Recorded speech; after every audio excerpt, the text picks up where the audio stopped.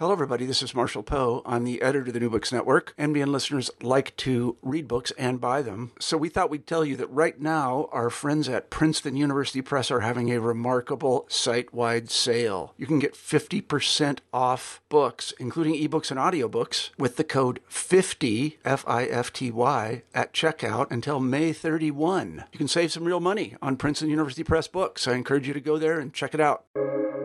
Welcome to the New Books Network. Hello and welcome to another episode on the New Books Network. I'm one of your hosts, Dr. Miranda Melcher, and I'm very pleased to have with me today the author of the book titled Landscape Design and Revolution in Ireland and the United States, 1688 to 1815, published by Yale University Press in 2023. I have with me Dr. Finola O'Kane, who explores in this book how revolutionary ideas were translated into landscape design on both sides of the Atlantic, encompassing all sorts of really fascinating big picture topics like liberty, equality, improvement, and colonialism. So, Finola, thank you so much for being with us on the podcast to tell us all about it. Thank you very much for having me, Miranda. I'm looking forward to our discussion. Likewise. Before we dive into your book, though, would you mind introducing yourself a bit to our audience and explaining why you decided to write the book? Yes, I'd like to. My name is Finola O'Kane. I'm a professor in the School of Architecture, Planning and Environmental Policy in University College Dublin. And I've come at landscape. I'm an architect originally, and then I did a lot of work in kind of the history of landscape, specifically the history of 18th century landscape gardens. I work also in conservation. And I work closely, frequently with English literature colleagues because so much garden history, in particular, was written by English literature academics in the 80s, 90s, 2000s. That's where I started. But I think as an architect, I liked looking out the window more than being inside. So it seems a logical pattern to have ended up in outside, I suppose. And then just in terms of the 18th century in Ireland, it is, I suppose, for most of Europe, it's a century of great change. It's also been in Ireland, I suppose, a golden age in that the Georgian architecture, all of that period predates the famine. The 19th century in Ireland is a very miserable century, really. So we have this 18th century flowering, we have this great 18th century culture that develops. But again, in Ireland, there's always two sides to the sword, I suppose, or it's a double-bladed sword in that beauty is always accompanied frequently by tragedy, and it is also frequently a colonial context. So Ireland in that way can talk, I think, can engage more across the Atlantic by being caught kind of between the old world and the new. And patterns of kind of development and colonialism that were experienced here echo what happened in the States and in the Caribbean and in other parts of the world. So Ireland is sometimes not in Europe in a strange way. Very helpful context. Thank you very much for starting us off with that. Before we get on to what's built on top of the land, I think we should probably start with the land itself. So can you tell us about what role you think revolution plays in the changing definition of land and how you sort of thought about that when considering the time period that this book would cover? Well, I think it stems back to my early training in a way in drawing and in architecture, in that, the lines on a drawing or the lines on a map are frequently those of property. They're always the most significant, certainly in terms of development. So land in most countries is drawn and understood, particularly in terms of who owns it. And so that's quite separate in a way from how landscape or land would behave on its own, because we introduce these walls and boundaries and lines on a map. And so that I think is an important way in which I look at land. And then how it turns into landscape is really the projection upwards of those lands, and then the kind of intersection of the ground plane really with how landscape is represented in images. So property is a device or a kind of human concept of ownership that stems, of course, partly from family and from legacy and from inheritance that we imprint on the land. And then the changes that follow, I think, are very interesting. Very much so. Continuing this idea of sort of first things first in terms of where we get to with an estate and a house, maybe as an idea of an end point, the land and these property lines, right? One thing you talk a lot about in the book is kind of the practicality of creating these. And one of them is different methods of surveying, which, to be honest, I hadn't thought that much about and actually found fascinating reading your book. So can you tell us about the compass and chain method of surveying and why it was used so much in Ireland and the places that became the United States, and sort of why we care about, why does it matter that this was the method of surveying used in these places?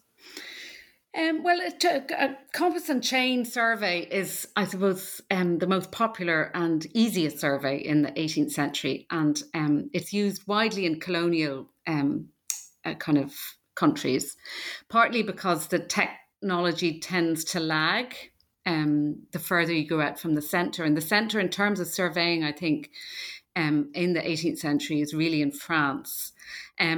So the compass and chain survey is a fairly basic method where you stretch out your chain. You're usually trying to draw a boundary in an area that hasn't been maybe surveyed or mapped before. So you're not maybe in colonial context looking for great accuracy.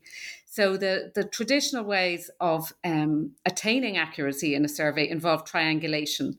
And so at the core of Europe at this point, and that's particularly in the French Empire, triangulation was being used to take kind of great check to make sure that particularly the angular measurements that you took with the compass and the lengths that then went out from those, if they're not very accurate, then particularly in a parallelogram, that that it will be off. It will, so that it won't be correct.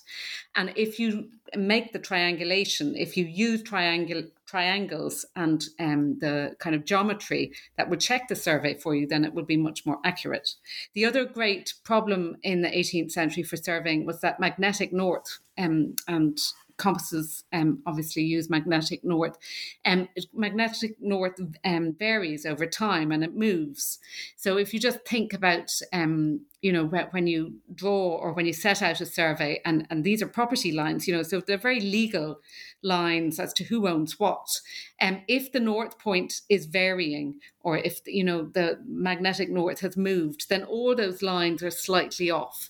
And you can imagine the kind of legal minefield that creates. But again, in colonial context, like in parts of the States, parts of the Caribbean, Ireland in this kind of 17th century in particular, that you don't require great accuracy in survey methods, and that then translates so that the French Caribbean islands are surveyed really at much greater detail at a large scale earlier, and that then very much depending on the scale of drawing you want to do and the kind of scale of design you want to do, the more accurate the survey and the larger it is, that facilitates certain types of design. It facilitates larger scale designs and more axial ones, usually because you can set up the geometries more accurately.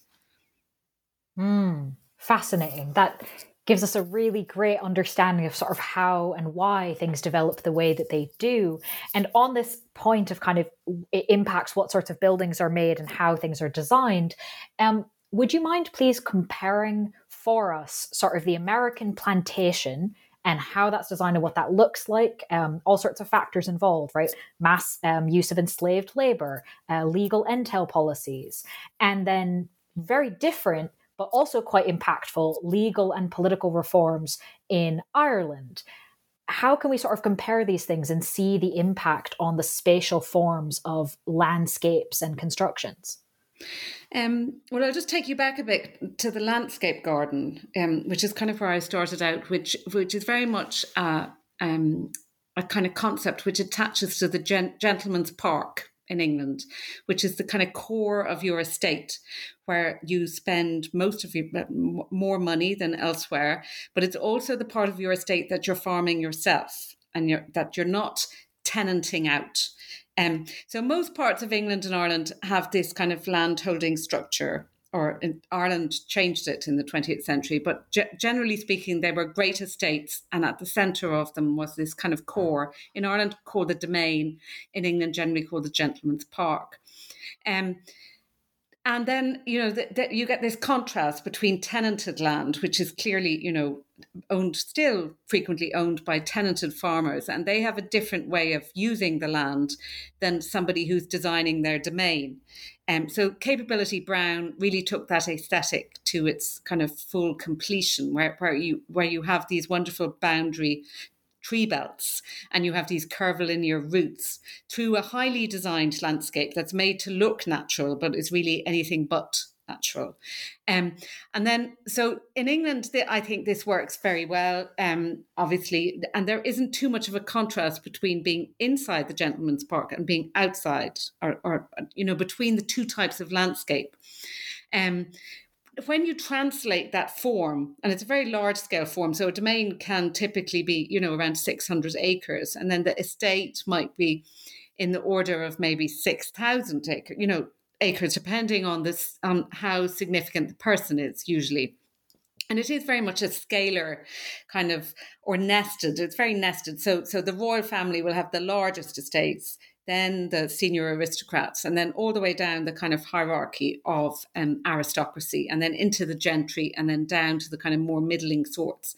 And generally in the British Isles, this hierarchy and structure is observed and is visible in the landscape, even if we've lost parts of it, like in Ireland. Now, in Ireland, that translation, when you took the gentleman's park and the surrounding estate into the Irish context, sometimes that wall, the boundary wall, the domain wall, becomes more of a shutting out of what's going on beyond the domain wall, than something which supports it in a kind of tradition of benevolence, that the aristocracy and the community are all bound together, improving everything together, and everyone is getting richer and better and happier. That's by extension. That doesn't actually work so well in Ireland, because it's frequently evident that the domain is too different from the surrounding tenanted countryside, which, as you move through the 18th century and in the 1740s, say in Ireland, you have kind of famine conditions outside the domain. So some of those long distance views that might work so well in the home countries don't work so well when translated into Ireland. And the further west you go, the harsher the contrast becomes, and also the more amoral or immoral it becomes, because of the degree of difference between the wealth within the domain and the poverty outside the domain. So that's one translation I've always been fascinated with. But it was when I went to the States and started looking at what I thought were landed estates in a similar way to Britain and Ireland. But couldn't read them. And the structure, there was something very different about the structure. And I think, of course, what's different about the structure of the landed estate, which is frequently called the plantation, obviously in the American South, particularly Virginia, moving down through the Carolinas into Georgia, is that it doesn't, first of all, you don't have tenants to the same extent. You might have a few, but the form, mostly people owned groups of plantations, and most of them were surveyors. Somebody like George Washington is a surveyor. He's also buying a lot more land than you could in Europe. And head rights, and this concept of entail and legal holding of people that are attached to the land becomes very tragic in a way when you move it to the United States. Once you start entailing people with the land, then the kind of slave plantation is really encouraged in this environment, and because you can only buy land, it's proportional to the head rights that you have to buy it somewhere like Virginia. So the more slaves you have, the more land you can buy. And so the expansion of an estate in Virginia in the early years goes hand in hand with the more people that you have to farm it. Initially, you might have had indentured servants, of course, but eventually it moves very strongly towards enslaved people. And then the larger your estate, and you may not, of course, be farming your whole estate. Someone like George Washington has 20,000 acres. He's not farming all of them. You're also speculating in land, particularly along the frontier. So you might be buying pieces of land that you really aren't going to farm. You might just hold them and then sell them on. So typical kind of speculation in land. But what happens with the plantation in the States, and which took me a long time to read, really when I was there, is that people owned groups of land, which were kind of individual plantations, which might be beside each other or might not. Generally speaking, then you'd live on one of them, which might be the principal plantation. But it's slightly different from the Caribbean because there would be a kind of central integrated plantation that would be very much the senior one. So again, looking at Mount Vernon, which is a case study in the book, there were 5 plantation kind of farms, and they each have their own nucleus. One of them is the Mansion House, which is Mount Vernon. But again, that's where the real difference starts to occur between the kind of European landed estate and the American landed estate, is that the domain portion is not kind of aestheticized relative to the surrounding tenanted land. It's really becomes one element in Mount Vernon within 5. And also what becomes very interesting, I think, in its design is that you clearly don't want people to see certain parts of your landholding, particularly if you're the president. But that gives it a much smaller character, because unlike England, where you can have views in all directions and you can have approach routes from all, angles, and you can set up views wherever you like, really. You might avoid, the kitchen garden, you might avoid the more productive areas, but you're not avoiding views the way that happens in an American plantation, because by the end of the 18th century, of course, people are deeply aware that there's very serious problems attached to kind of slavery as a system of of society, but also as a way of organizing landscape. So they're very someone like Washington in his letters is very aware that he needs to move to an English system. He wants to get out of this American system. And he tries to set it up with tenants. He tries to kind of make an English estate out of it, but he can't really, because the economic basis of his wealth is so tied to the plantation economy, and to the fact that he needs 4 of those plantations to continue being tobacco plantations, because otherwise he really won't have any money. So that starts to give the American plantation a very different kind of structure, a very different impact on the landscape. And I think it has been tiptoed about pretty a lot in garden history. Why is the landscape garden not the same? Often in America, you say that they're very small, they're very productive gardens, but at the same time, they're really trying not to look in certain directions. And I found that very fascinating, because the vision is so controlled within a landscape garden, within landscape design, where you look how you're encouraged to look towards certain compositions. And if you can't do those in certain directions, then it makes for a very different kind of landscape. Very much so. Thank you for taking us through that comparison. I think a lot of people are going to be looking at landscapes differently, having heard that. Before we think further about what impact the plantation has on design, I'd love to pick up on something you mentioned earlier in that answer, the word improve, right? Improved. That really has a lot of meaning in this time period. So can you tell us what it meant for a landscape to be improved? And perhaps similarly, in a similar vein as the previous question, to what extent was this concept the same or different between Ireland and America? Yes, it's really an ideology, a kind of system of belief, I think, in the 18th century that, that the human condition is constantly being improved, and everything that touches the human condition can also be improved. So agriculture can be improved, people can be improved, politics can be improved. Um, and by extension, if you improve one part, there's an implicit belief that everything else will, it will be a cumulative process. So improvement of the soil will lead to an improvement in planting, will lead to improvement in economic returns, and will lead to an improvement in the kind of life you can live in that landscape because it's more productive, you're making more money. Everything is getting better and moving towards a better kind of environment for everybody. And in a way, I think this philosophy worked relatively well, close to the centers of, say, imperial power. But it's also a very slippery concept when you translate it into a colonial environment, where there's a great disparity of power involved, I think. So when you say that you're improving the lot of your people, or you're improving your plantation, that may require you to actually work some people very hard, even though, and that's clearly not improving their quality of life, even though eventually and economically it might be improving your quality of life.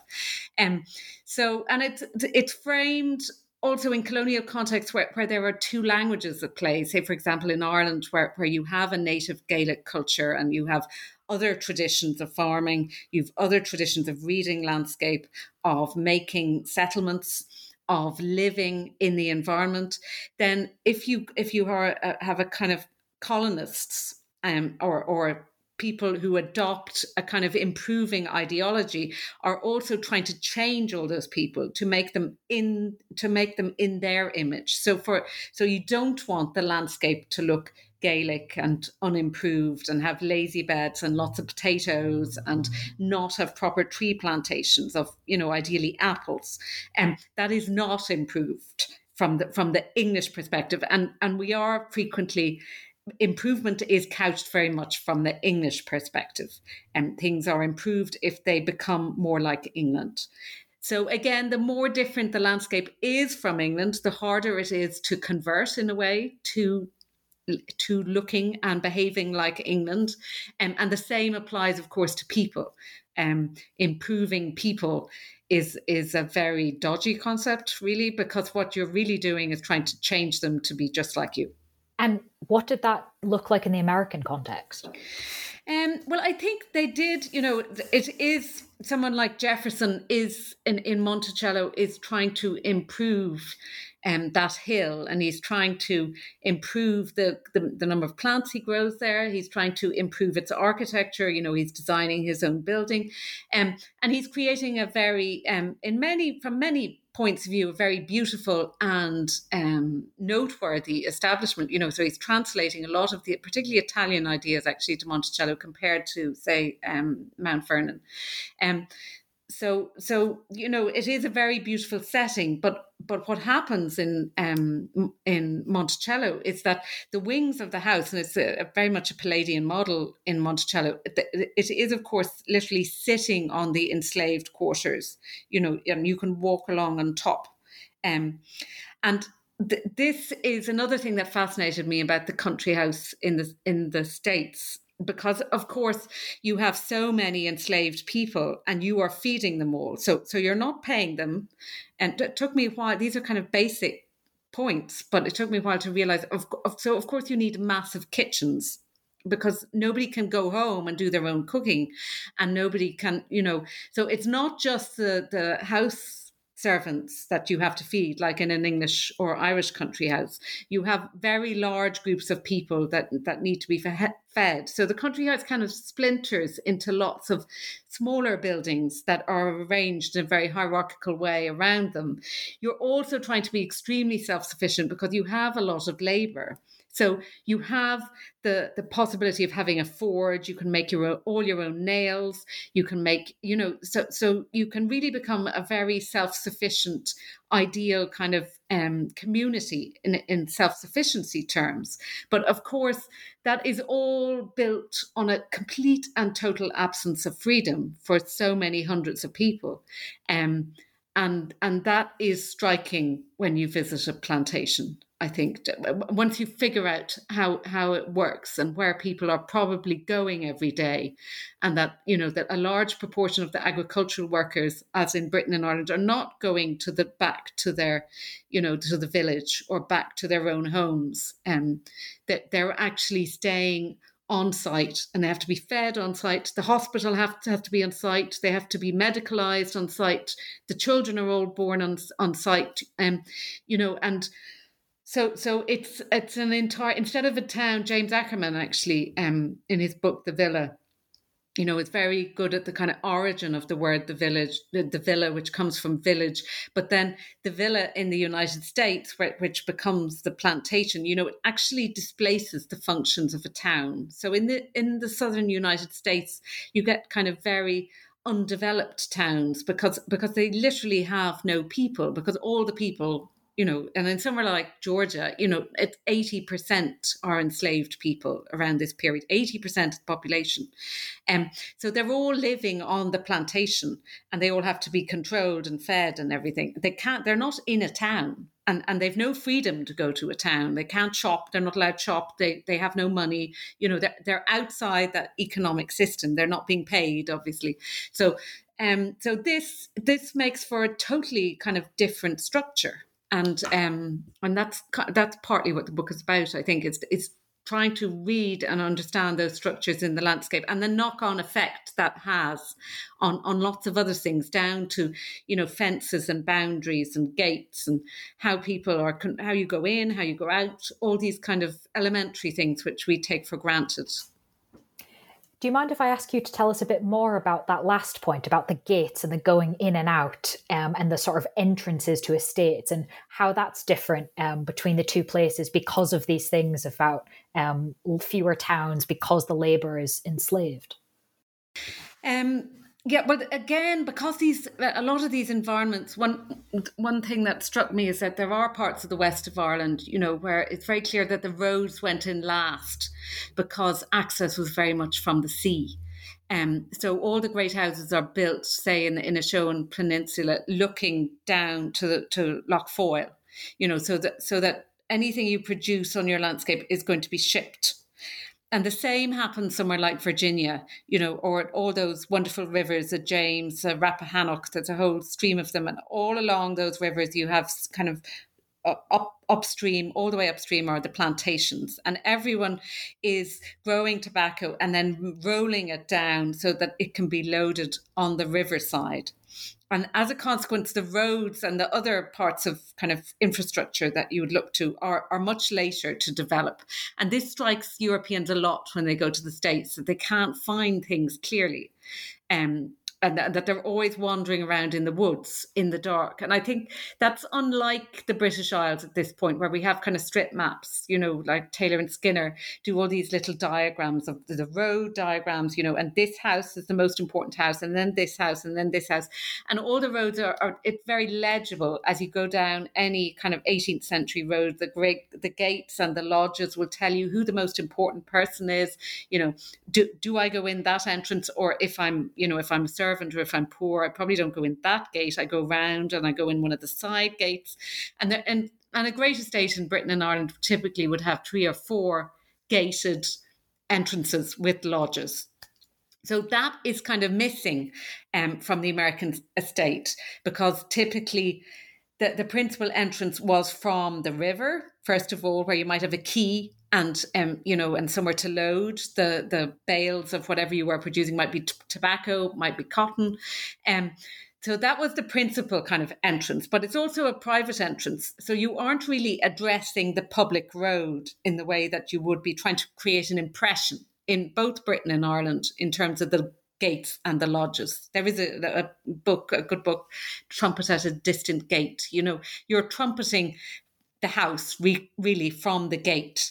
And anyone who knows their Jane Austen novels knows that the principal approach route from the main gate is the most contrived, usually the longest, the most, by the mid 18th century, the most curvilinear. There'll be lots of clumps framing the house. You'll have lots of vistas that are very carefully positioned and designed to entertain you almost as you approach the house.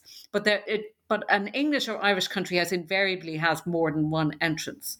And that fascinated me about the American estate, was the extent to which you were corralled into one approach. And I'm really talking about for, wealthy white people. Of course, the enslaved people had lots of other ways of using the landscape, lots of their own routes, their own entrances. But so I'm talking about the European aestheticization of their way of moving through the landscape, which as a European was most familiar to me and easiest to read. But what struck me was that there was really only one way to formally enter Mount Vernon. And that it was extremely controlled. But again, that comes back to the structure of the plantation, because you can't really go through Muddy Hole Farm or, the Dogs Run Farm. You can't go through the other parts of the plantation, which is where most of the enslaved labor are living, and where there are lots and lots of tobacco fields. Tobacco is not very picturesque. It's not very elegant.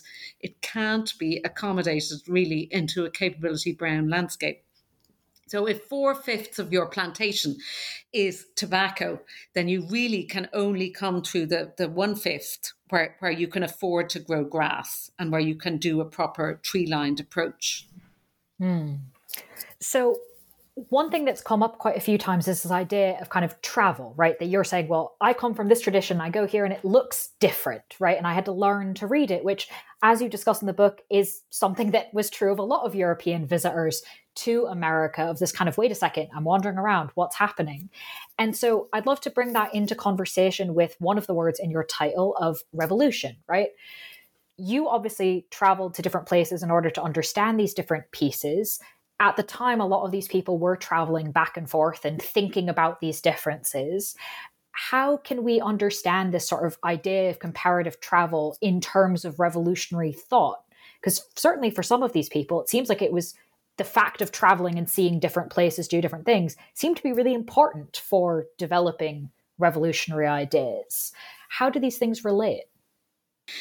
Well, one of the key people in the book is Arthur Young, and he says that it's only by comparing things that we start to analyse really how we want to change them. It's very hard to, if you've nothing to kind of place something against, it's very hard to argue that it needs to be changed. So he certainly sets up comparison or comparative travel as a key way of understanding the world and also formulating ways in which to change it. And I suppose revolutionaries are trying to change the world. They want it to be different. So again, travel becomes a way of arguing for changing things. So you compare the current condition of wherever you are with somewhere that's better or worse, depending on how you want to frame the argument, and say, this is worse than here. We need to be doing things like this because they have managed to do it that way. So a lot of revolution, and I do, revolution in this period is really an elite occupation. To have the leisure to think and to to read and to have intellectual ambitions. You have to be a member of the elite. You have to be a member of the educated. So it's also wealthy people really who are able to travel and who can compare other countries' experiences of things. So in writing the book, I tried particularly to look at Irishmen and Americans.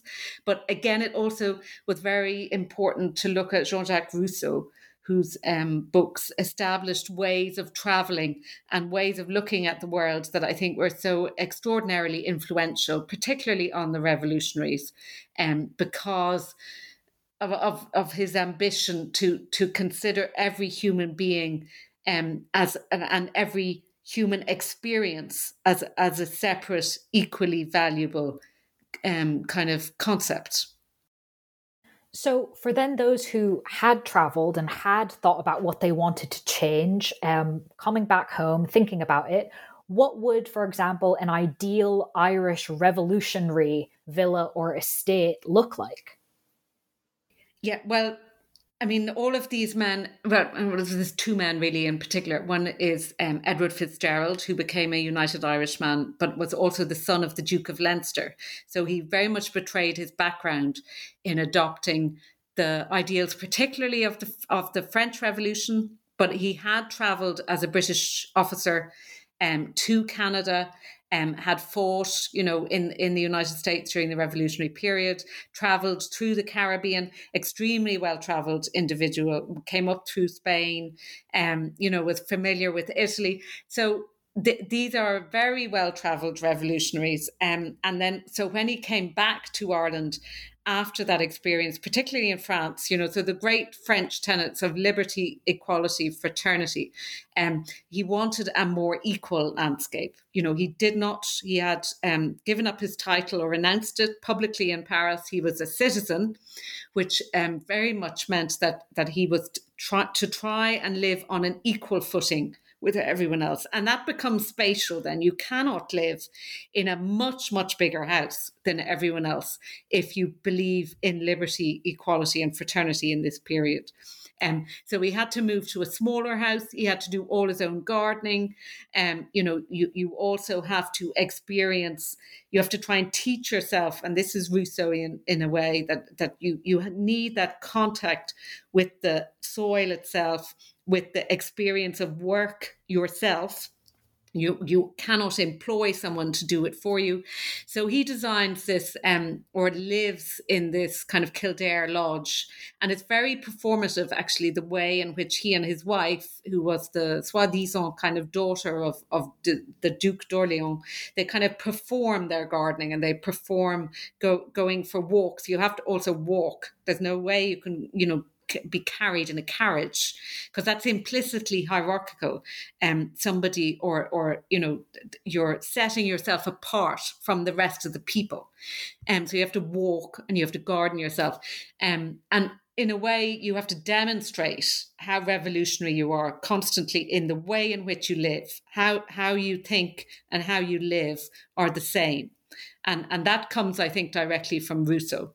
That you enact a way of living in the world that is revolutionary, really, for this period. And obviously we've referred to some successful revolutions, right? The French Revolution, I mean, obviously we can contest what success means, but we certainly can't argue that something massive changed the political order in France, in America. In Ireland, as we've talked about, there were attempts. And yet, if we're looking in this period, there wasn't a successful Irish Revolution similarly to the other two, which means we can think about, in the context of Ireland, counter-revolutionary landscapes. What do those look like? I think, again, I haven't mentioned this, but it was very fascinating to me to think also about demographics in this period. So the population of Ireland, despite its, very small size compared to the United States, in 1800 is essentially kind of the same. It's around 5 million. So that kind of balance between England, Scotland, Wales, and Ireland, is not the balance that, certainly the demographic balance that pertains today. It's a lot closer. And so I think it's kind of it eventually evolved by kind of 1840 to a kind of I think it's 22 million in England and around 8 in Ireland. So it's much these are of a piece. So it's not entirely ridiculous to compare Ireland and the United States, or Ireland and France, or these kind of ambitions. The reason why I'm saying that is that it wasn't entirely kind of conclusive that Ireland's revolutions or rebellions might fail. They were dangerous at the time to the British Empire, to the British state, partly because of that demographic being much, much closer. And then also because, of course, these were very seditious revolutionaries, and they were trying to ally with France, and they were trying to have an invasion through the western coast to liberate Ireland from the United Kingdom. But the United Kingdom had not quite yet been formed in 1798. And in a way, the Act of Union really was the result of a failed rebellion, in a failed United Irishmen's rebellion in Ireland. So counter-revolution is a policy that is, of course, adopted by states when a large section of them has decided not to follow the kind of main guard or the main trajectory. It usually involves a lot of repression and a lot of troop action, and a lot of violence. A lot of people were killed, and there was a great clampdown, obviously, in the immediate aftermath of the rebellion. But what I was tracking was not so much the military clampdown or the loss of life, actually, or the battles that took place or how all that occurred, but how it also became necessary to reframe and reconsider kind of rebel landscapes in Ireland after 1800. Particularly those of Wicklow, because Dublin is unusually blessed in a way in that we have a very large mountainous region immediately to the south. And this was, of course, used by revolutionaries because you could hide out there, you could conceal yourself from the centre of Dublin, and it was always... of course, 18th century aesthetics grew to love the mountains, grew to love freedom, grew to love the individual experiencing nature in the mountains. So that becomes very much attached or part of a kind of revolutionary ideology that you escape into the wild and that you live with nature. And this happened literally in Dublin up in Wicklow. Now, one of the first things the army does, of course, is to drive a military road through Wicklow to stop the banditti, or they sometimes use a strange Italian word of bandits, to make sure that the army can get there quickly, and that they build a whole series of barracks all the way along the military road to intervene and to tame that landscape, just as happened in the Highlands of Scotland in the early 18th century. So they're following a very standard procedure within the British Empire, which is, to build a road to get an army in is really fundamental to counter-revolution in a physical sense.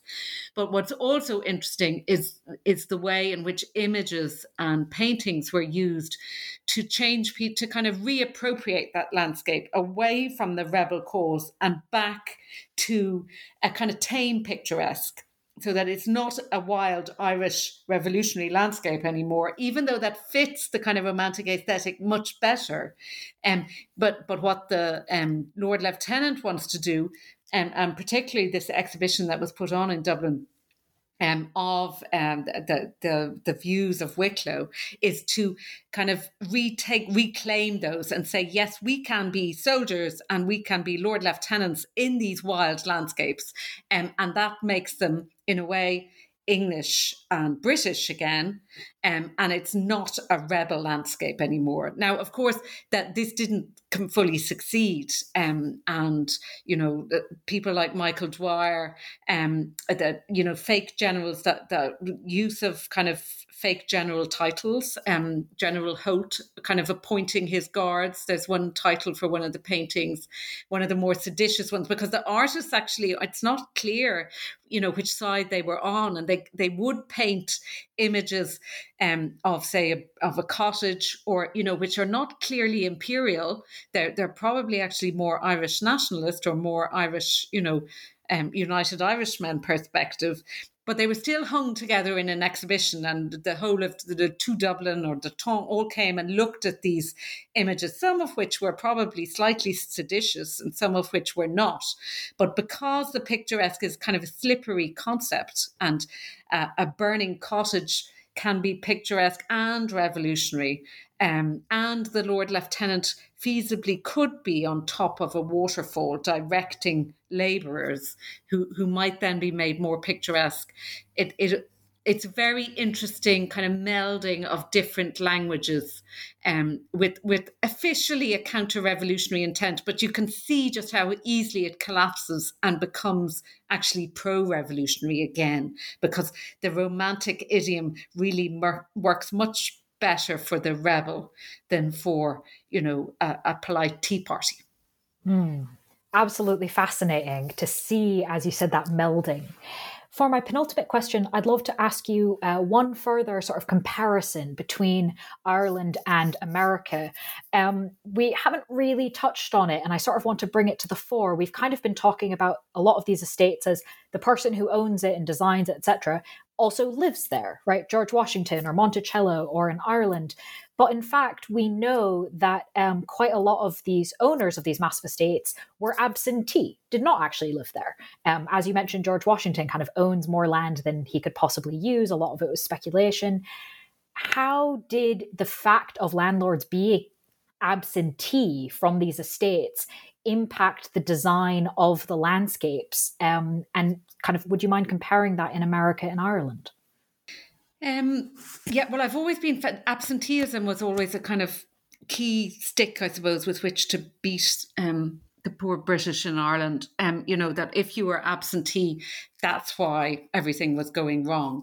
And sometimes that was the case, but it wasn't always the case. But I was interested in tracing design consequences of absenteeism, because what happens is when someone is absentee, you get a whole stream of drawings and letters that has to cross in either the Irish Sea, or sometimes to the Caribbean, where people are sending directions. And because they're at home and they can't actually see it, they may never have visited it, then you get a lot more drawings and you get a lot more plans, and people write letters where they explain their motives, which is what I really love, actually, is somebody explaining their design in writing. That rarely happens if somebody is on site.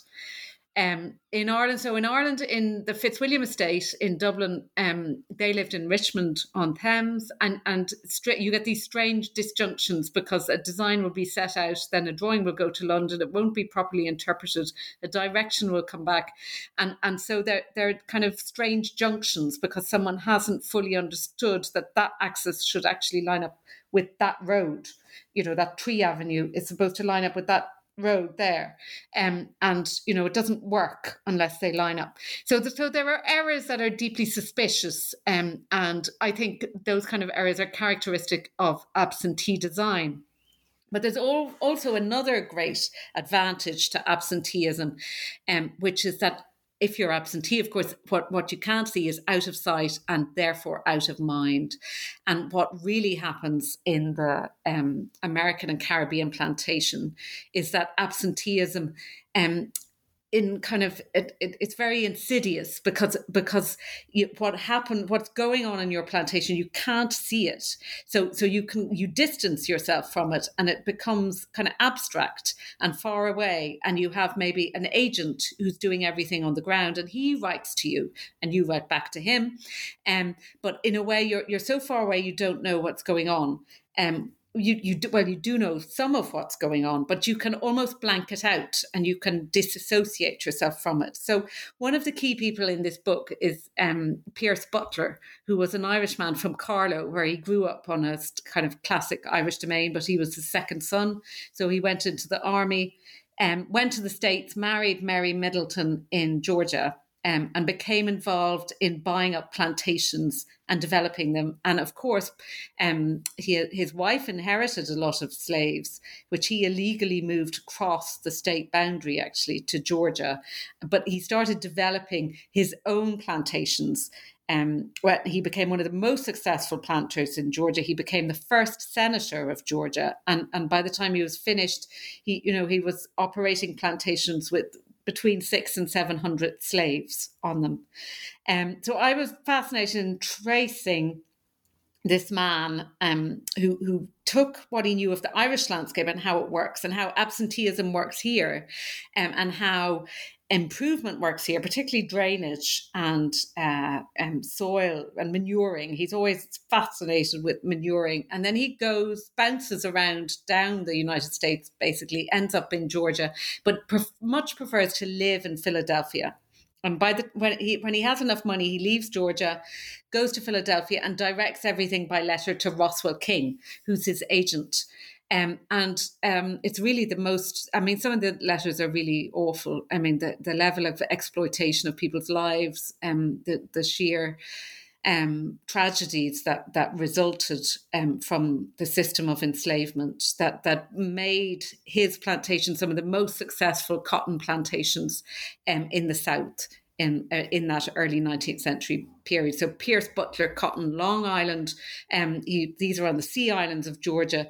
It was called, it was known in Liverpool, it was renowned for the quality of the cotton, but it was built in these kind of highly well-drained, he took the Irish technology, transferred it to Georgia, knew how to drain land and then develop it and to grow cotton on it. So you get a highly kind of organized and technologically innovative landscape growing this extraordinary cotton. But the cost in human lives and human experiences is pretty shocking. And so I would and absenteeism essentially facilitates that, because first of all, we get the record through the letters of how people thought and how aware they actually were. Because Pierce Butler is a total contradiction, because he says he's a United Irishman. He writes all these letters to home and to his cousin in London about how much he loves freedom and how he hates slavery, and how he only keeps slaves because there's really no alternative for him. But at the same time, he's turning this totally different face to Roswell King in Georgia and trying to get as much money out of the labor as he can. And Roswell King, of course, is equally horrible in many other ways. And he is in a way, Roswell King is on the ground. He's the guy who, has to do the whipping or has to, the extraordinary level of violence on those plantations. But because Pierce Butler has absented himself, he in a way thinks that he's not complicit in it, and that's the big lie of European colonialism, is that just because we're far away doesn't mean that we're not involved. And so he was a great case study in terms of his landscapes of Butler's Island in Georgia, and then Philadelphia, where he had this suburban mansion, and then, of course, the transatlantic back to Carlow and back to London, where he's writing other letters. He exposed, for me anyway, this kind of manipulative mindset of a European colonist who happens to be Irish first and then American, bounces between all these identities, uses whichever one suits at whatever time, and then manipulates everything in terms of he's improving himself and his financial situation, and doesn't ever see the contradiction in what he's doing, or if he does, it's in some passages, I think, which it clearly demonstrate how torn he is, particularly to his children, between these different identities and these different kind of landscapes which he's attached to. What a fascinating character to tell us about. And of course, there's even more details in the book. I think we've covered a huge amount of ground and really showed how looking at landscape design can talk about all of these big picture topics. So that leaves me only with my final question, which is, now that this book is done, people can read it, it's off your desk, is there anything you might be working on now or next, whether or not it's a book, whether or not it's on this exact topic, that you'd like our listeners to be aware of? Well, I think I'm actually going to come back to Ireland for a while and look at Connemara. I've always avoided Connemara because I think it's where the famine is most felt in the landscape. But I've a few case studies. I'm also very interested. I was brought up and went to school in the Irish language, so I'm very interested in bilingual landscapes and how the language in which you read a landscape biases you in certain directions, brings out certain things, makes you kind of analyse it slightly differently. And so I'm going to look at that in Connemara, where I have a long-standing case study on Patrick Pearse. And he had warring kind of slideshows with the Lord Lieutenant, who strangely had his summer house beside him in Rossmuck. So I think I'm going to go west, but not very far, and go to Connemara, where the famine is going to hit. You have that shadow coming, but I think it's a great landscape to work on. So that's where I'm going to go next. That sounds absolutely fascinating. Best of luck with that research project. But while you're doing it, of course, listeners can read the book we've been discussing, again titled Landscape Design and Revolution in Ireland and the United States, published by Yale University Press. Finola, thank you so much for sharing your time and expertise with us. Thank you, Miranda. I enjoyed it.